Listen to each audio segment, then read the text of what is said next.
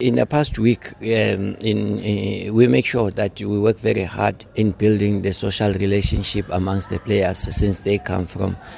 different teams and also from different coaching styles. So we work really hard to make sure that the social cohesion becomes, or it forms the foundation in our building block of building a team that understand our tactical and technical philosophy. So we make sure that we build on that, and I'm quite happy with the response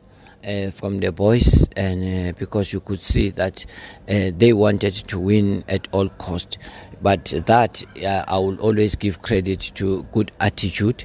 good hard work,